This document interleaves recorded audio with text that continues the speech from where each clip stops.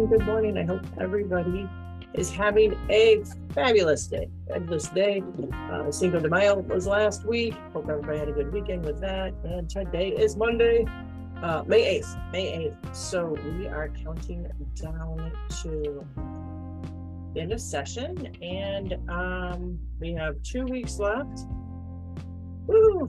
A lot of stuff's going to be going on. A lot of stuff is going to be going on. Let me log right into my account here. As you know, I have to get my computer up and running here. I have a laptop and I have a computer, and I have to get them both up and running after, well, obviously my computer's running because I'm Zooming with you right now, but I have to get my laptop online so that we can, so I can see the comments if anybody comments on the Facebook page. So it just takes one moment for me to get this up and running once the Facebook Live starts. So my apologies for that.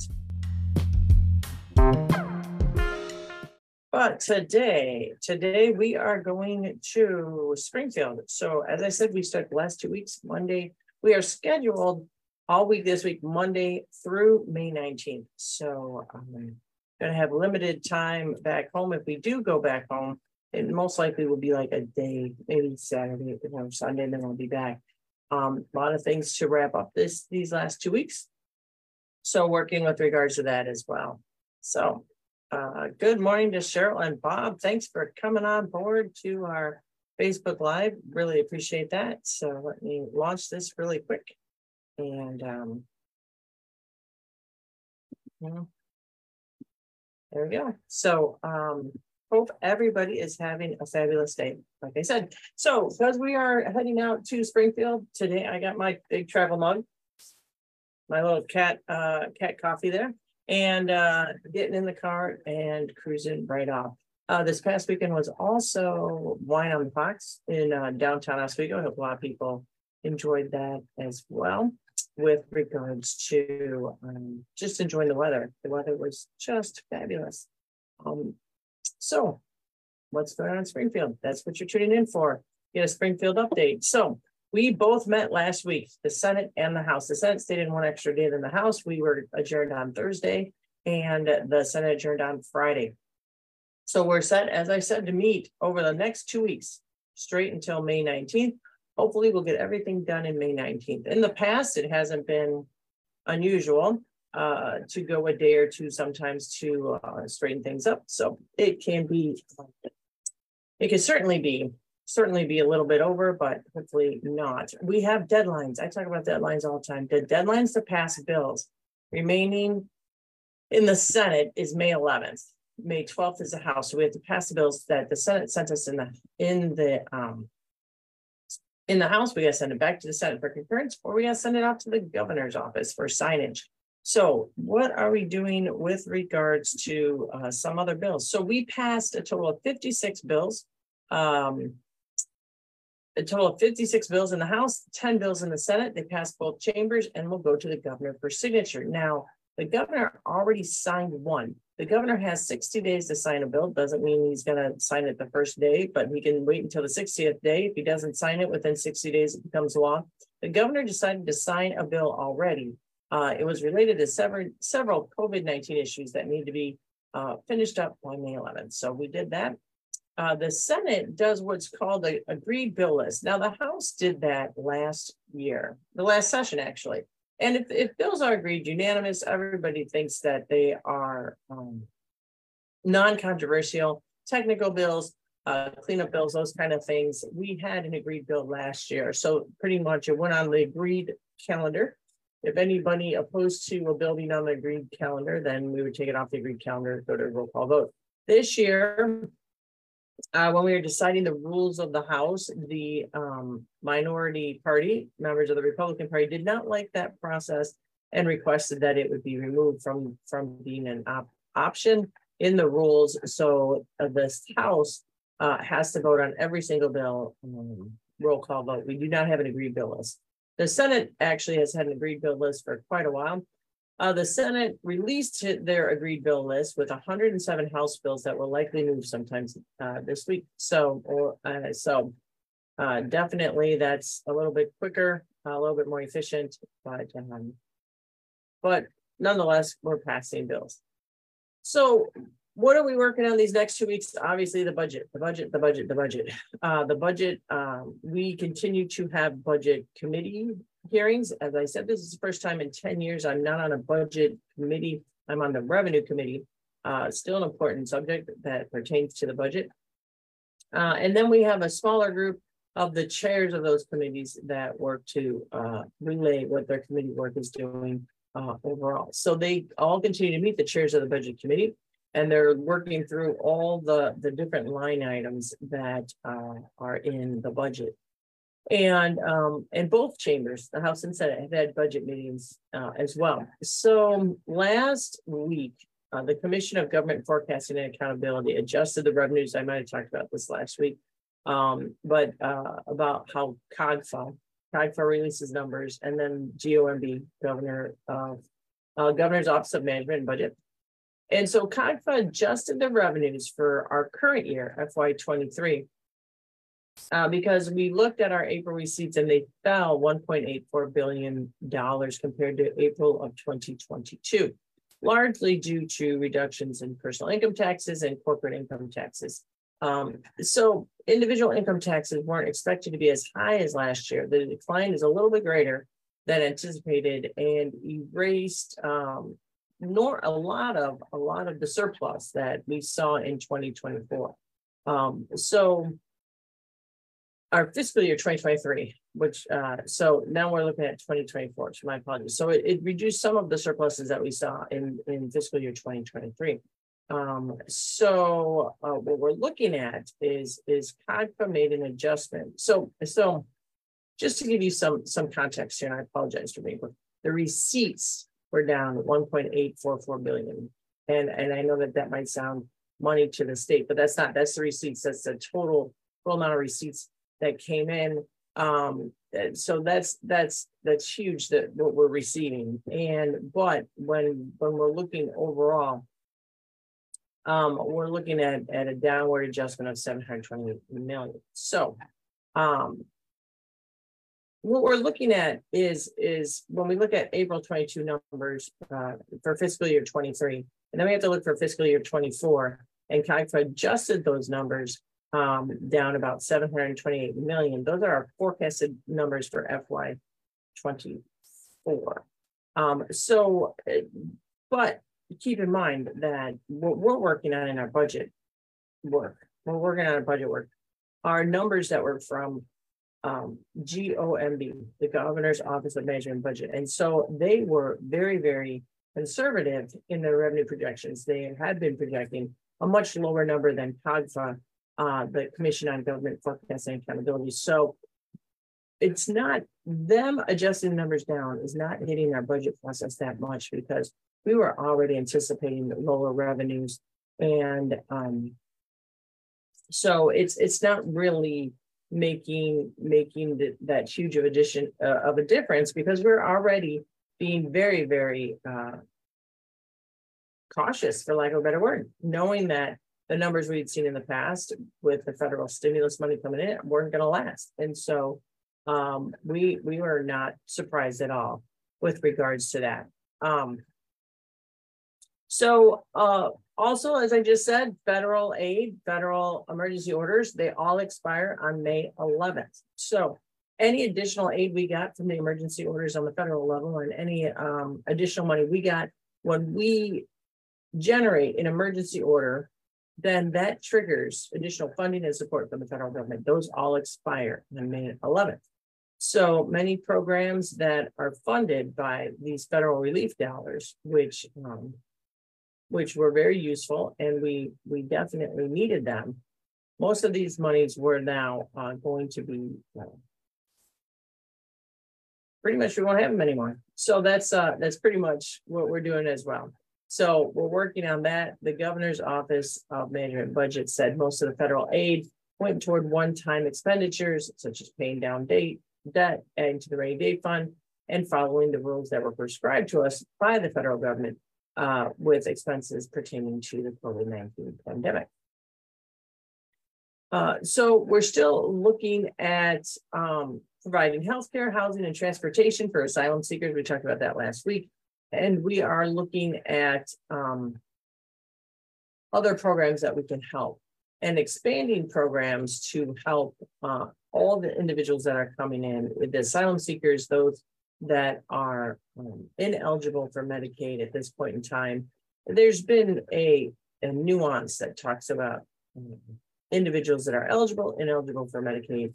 Most non-citizens are ineligible for Medicaid and healthcare coverage. And now we're having asylum seekers coming in as well.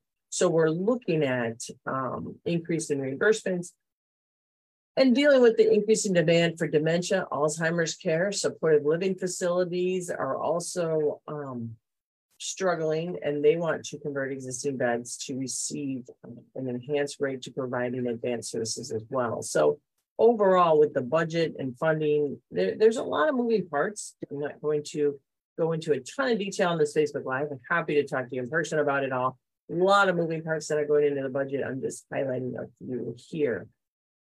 If you wanted to look at, if you're interested, we passed several years ago a bill with regards to the Chicago public schools. Back in the 90s, Chicago public schools were elected by elected school boards, just like everybody else. However, the General Assembly changed that and made it an appointed school board appointed by the mayor. Now, in these past years, we have now reversed that, and it is again going to be an elected school board. So the General Assembly worked on and is proposing a map of the 20 districts for the Chicago School Board. So the map must be adopted by July 1. Chicago is the only school board in the state, like I said, with an appointed board, and the changes go into effect in November 2024. Now, in 2024, 10 districts will be elected, and the mayor will appoint 10 members and the president. The entire board will be elected beginning in November 2026. So in case you're interested, the Chicago elected school board map is out there. We can certainly add a link to the Facebook if you're interested in looking at them. They are online as well. You can find them with a Google search. So definitely that is how things are progressing with regards to the Chicago School Board. On Thursday, I was honored and posted some photos from the tribute to our fallen officers. And we just had another officer shot and killed. It was just a tragedy, and it really is beyond words. There's nothing that I can say to really describe it. It's horrible, and it's so devastating. But our hearts go out to the families of fallen officer Ariana Preston. Just keeping everybody, keeping all those in our thoughts and prayers. And on Thursday was a tribute to fallen officers. Every year, the General Assembly, the governor, and law enforcement, they come together and we pay tribute to the fallen officers and their family. It's outside. We have the Fallen Officers Memorial. It's outside the Capitol. And the governor read the names of the 12 officers that had died over the last 18 months. So it's a very solemn ceremony. As I said, it's outside the state capitol. It's always the first Thursday in May, and that is recognized as Illinois Police Officers Memorial Day. So the governor did name the names of the 12 officers who died in our area, or the 12 officers that died from Illinois. They had died in the past 18 months. Many of them had passed away from COVID-19 as part of their job. And we did pass, and Susanna Mendoza has worked very hard. Her brother is a COVID survivor, and is going through a lot of challenges from COVID. COVID's a devastating disease, and we are working to pass legislation. I believe it passed the committee in the Senate to recognize COVID-19 for disability benefits. And so in our area, I represent DuPage County, Kane County, Will County, and Kendall County. And Deputy Sheriff Michael Queenie passed away. He was honored from Will County Sheriff's Office. And then here from the Aurora Police Department, Officer Brian Shields and Sergeant Ken Thurman, both from the Aurora Police Department. They all passed away from contracting COVID in the line of duty. It's very, very tragic. And again, to lose our officers is very, very, very, very moving, very, very sad, and shouldn't happen. And then again, to lose another officer so quickly. So please keep all in our thoughts and our prayers, and during these difficult times, and ensure that we give them the respect. So we also have the Fallen Firefighter Memorial Service that will take place on May 9th, tomorrow. One of the things that we're looking at and has been talked about, and we're going to transition to the judicial system again, is the assault weapon ban. I know a lot of people talk about it. A lot of people have questions about it. Right now it passed the General Assembly, signed by the governor. When individuals come up and say it's against the Constitution, that's not up to me or anybody else to decide, but the judicial branch is the avenue of individuals that are going to decide whether something is constitutional or not. As of this date, the assault weapon ban remains in effect throughout the state. The Naperville gun store owner has asked the United States Supreme Court to pause the state's ban on assault weapons and large capacity magazines after the Northern District of Illinois and the Seventh Circuit rejected the owner's request for an injunction on enforcement of the assault weapons ban. So Justice Amy Conan Barrett asked Naperville to respond to an application by Monday, May 8th. So Monday, May 8th is today. So we'll see what happens. On May 4th, Judge Frank Easterbrook of the Seventh Circuit granted the state's emergency motion to stay the injunction issued by the Southern District of Illinois last week. So plaintiffs have until May 9th to respond to the motion, and were specifically instructed that any response should discuss two prior decisions of the court upholding firearm bans. So again, individuals come up to me and they say, this is constitutional, this is not constitutional. There's a discussion in regards with that. I'm not a lawyer, first and foremost, nor am I, as I'm not a lawyer, I'm not a judge, but these are things that definitely do work to find out, do work in our systems. It's the judicial branch, the legislative branch, and the executive branch. So constitutionality, again, is with the judicial branch. Not to repeat myself, but sometimes it bears repeating that just because somebody writes something on the internet, just because somebody says something is they believe unconstitutional, the deciding factor is the court system. Moving right along in the judicial sphere is the ComEd case. Former lobbyist Mike McLean, former ComEd CEO Ann Palmaggiore, retired ComEd Vice President John Hooker, and former ComEd lobbyist Jay Doherty were found guilty of every count of a 9-count indictment. The four were convicted of conspiracy and bribery to influence and reward former House Speaker Mike Madigan by arranging for jobs and contracts for his political allies and workers and falsifying documents. Much of the case centered around the line between legal lobbying and illegal bribery. The defendants argued that hiring associates was merely building goodwill. The government argued that more than a decade-long list of benefits given to Madigan's associates were done to corruptly influence Madigan. Following the verdict, the U.S. attorney, Morris Pasquale, warned those involved in business and politics to seek advice on where the legal lines are, because anyone who crosses into bribery will be on the radar. sentencing will occur in January 2024.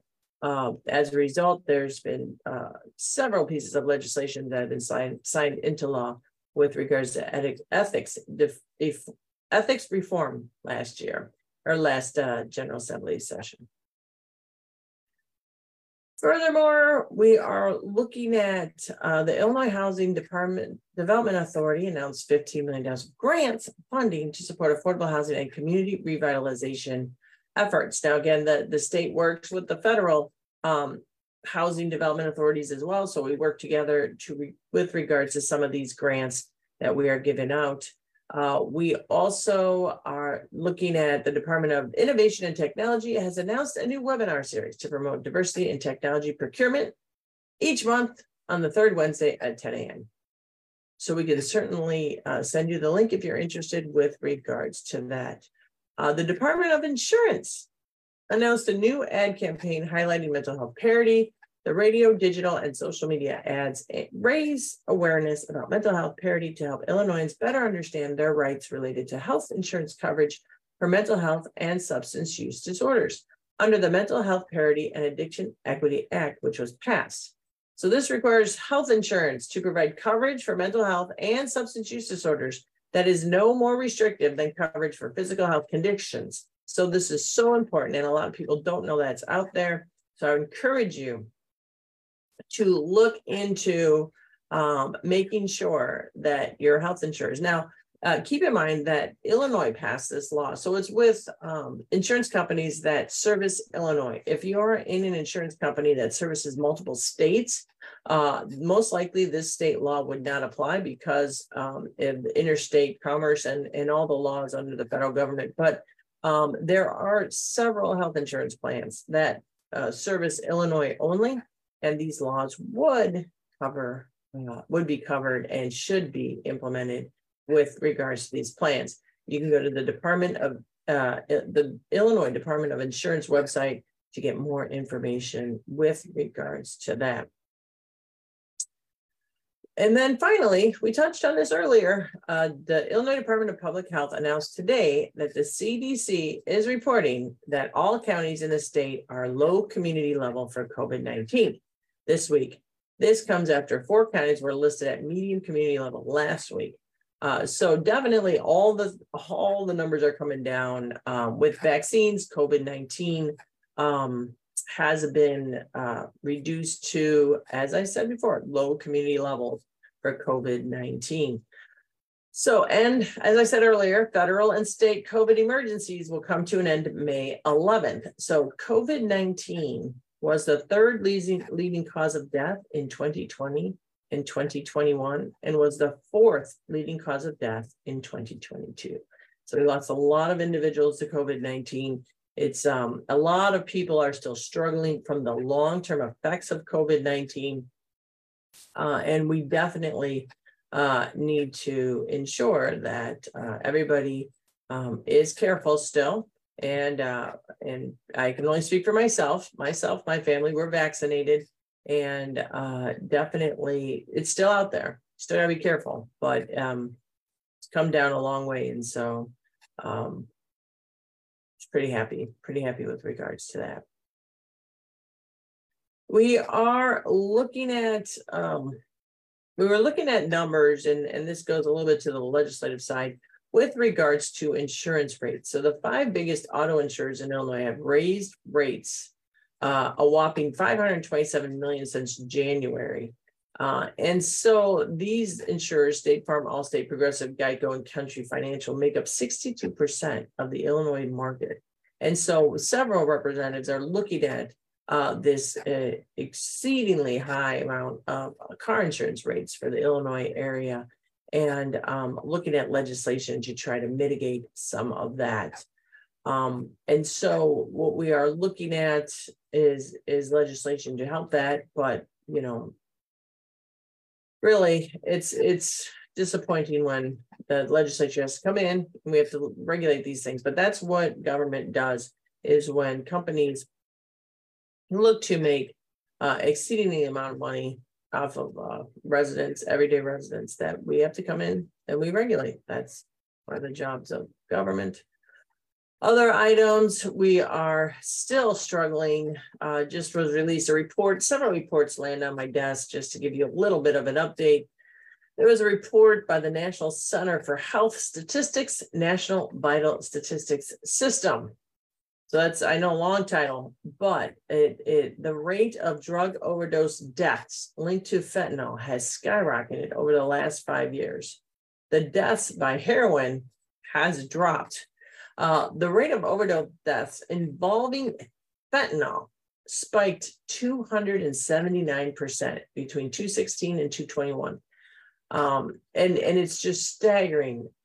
And drugs that used to make up the majority of overdose deaths, heroin, oxycodone, saw declines in their rates of death. So the CDC said that the decrease in heroin-related deaths is linked to the increased treatment for people who use heroin. The state has passed a couple pieces of legislation with regards to mitigating overdose and having supplies available if somebody is overdosing. But fentanyl is a drug with the highest overdose death rates, with rates highest among those between ages 35 and 44.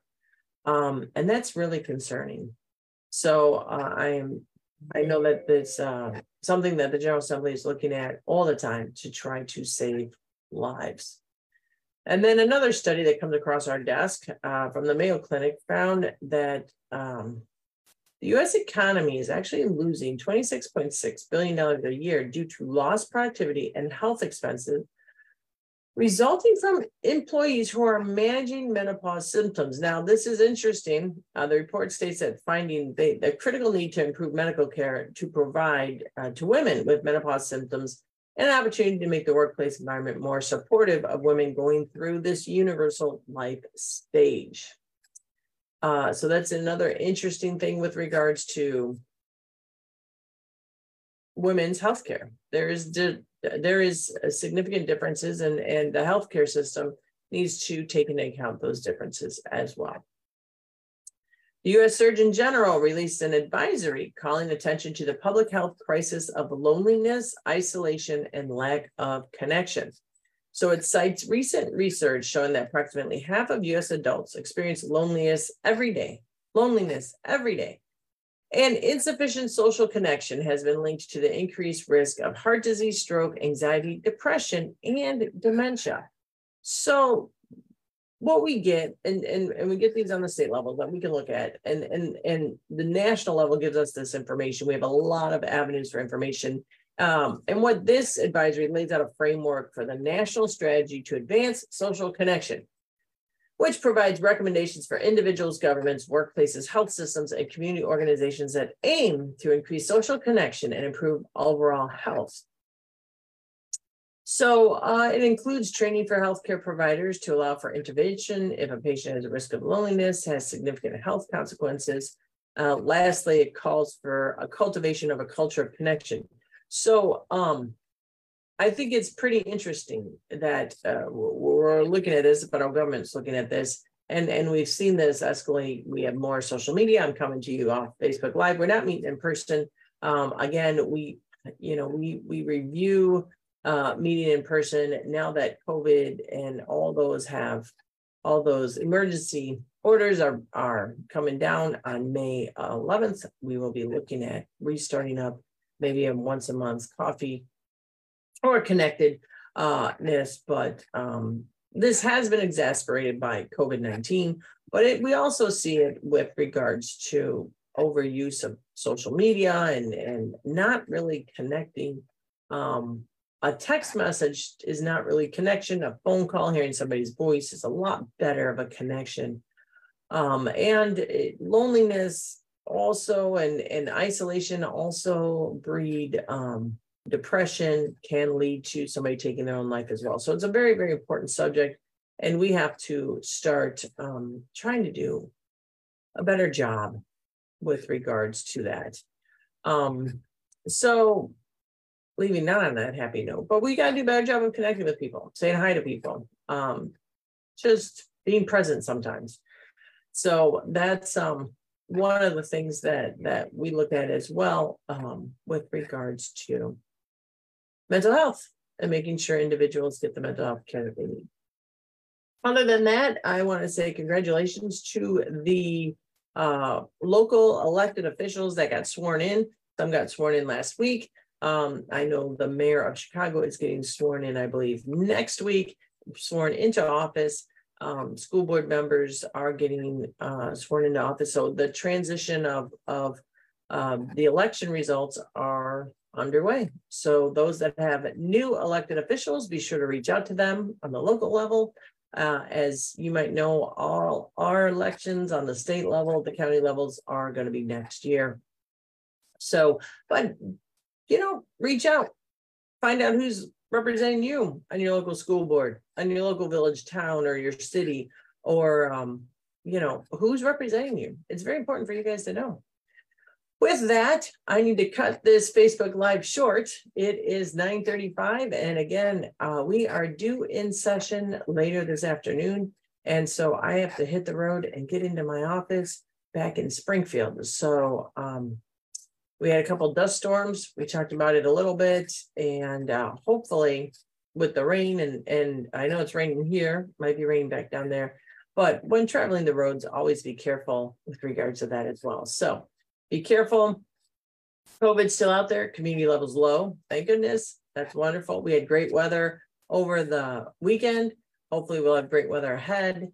Be careful when you're driving, and everybody take care. And finally, I want to thank everybody that came to the mobile DMV event we had on Saturday. This was the first time we did it.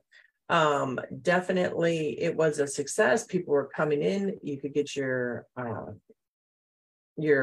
Real ID, which believe it or not, I've been so busy. I was able to go to the mobile DMV and get veteran finally put on my license plate, or my driver's license, and bring in my Real ID paperwork and get all those. And I got a vehicle sticker. So I know I use it. Many people use it for vehicle stickers. Many people, a couple of people use it for Real ID. We had a steady flow of individuals coming in and out.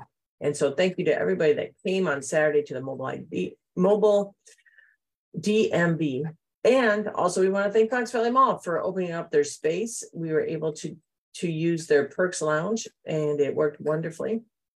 And so thank you to the Fox Valley Mall as well for hosting our event. So with that, thank you for tuning in. Good morning to Roger and Meta and Cheryl. And thanks for the wishes to drive safe. I do try to really adhere to all the driving going down I-55 with a lot of trucks. It can be kind of, and the wind, it can be kind of, for lack of a better word, challenging is the word that comes to my mind. It can be challenging because you have trucks, you have the wind, and you have, you know, a steady flow of traffic. And now we have construction. So there are two seasons in Illinois, winter and construction. So we are in construction season, but the roads will be better when they're done. So take care, everybody. Be well and be safe.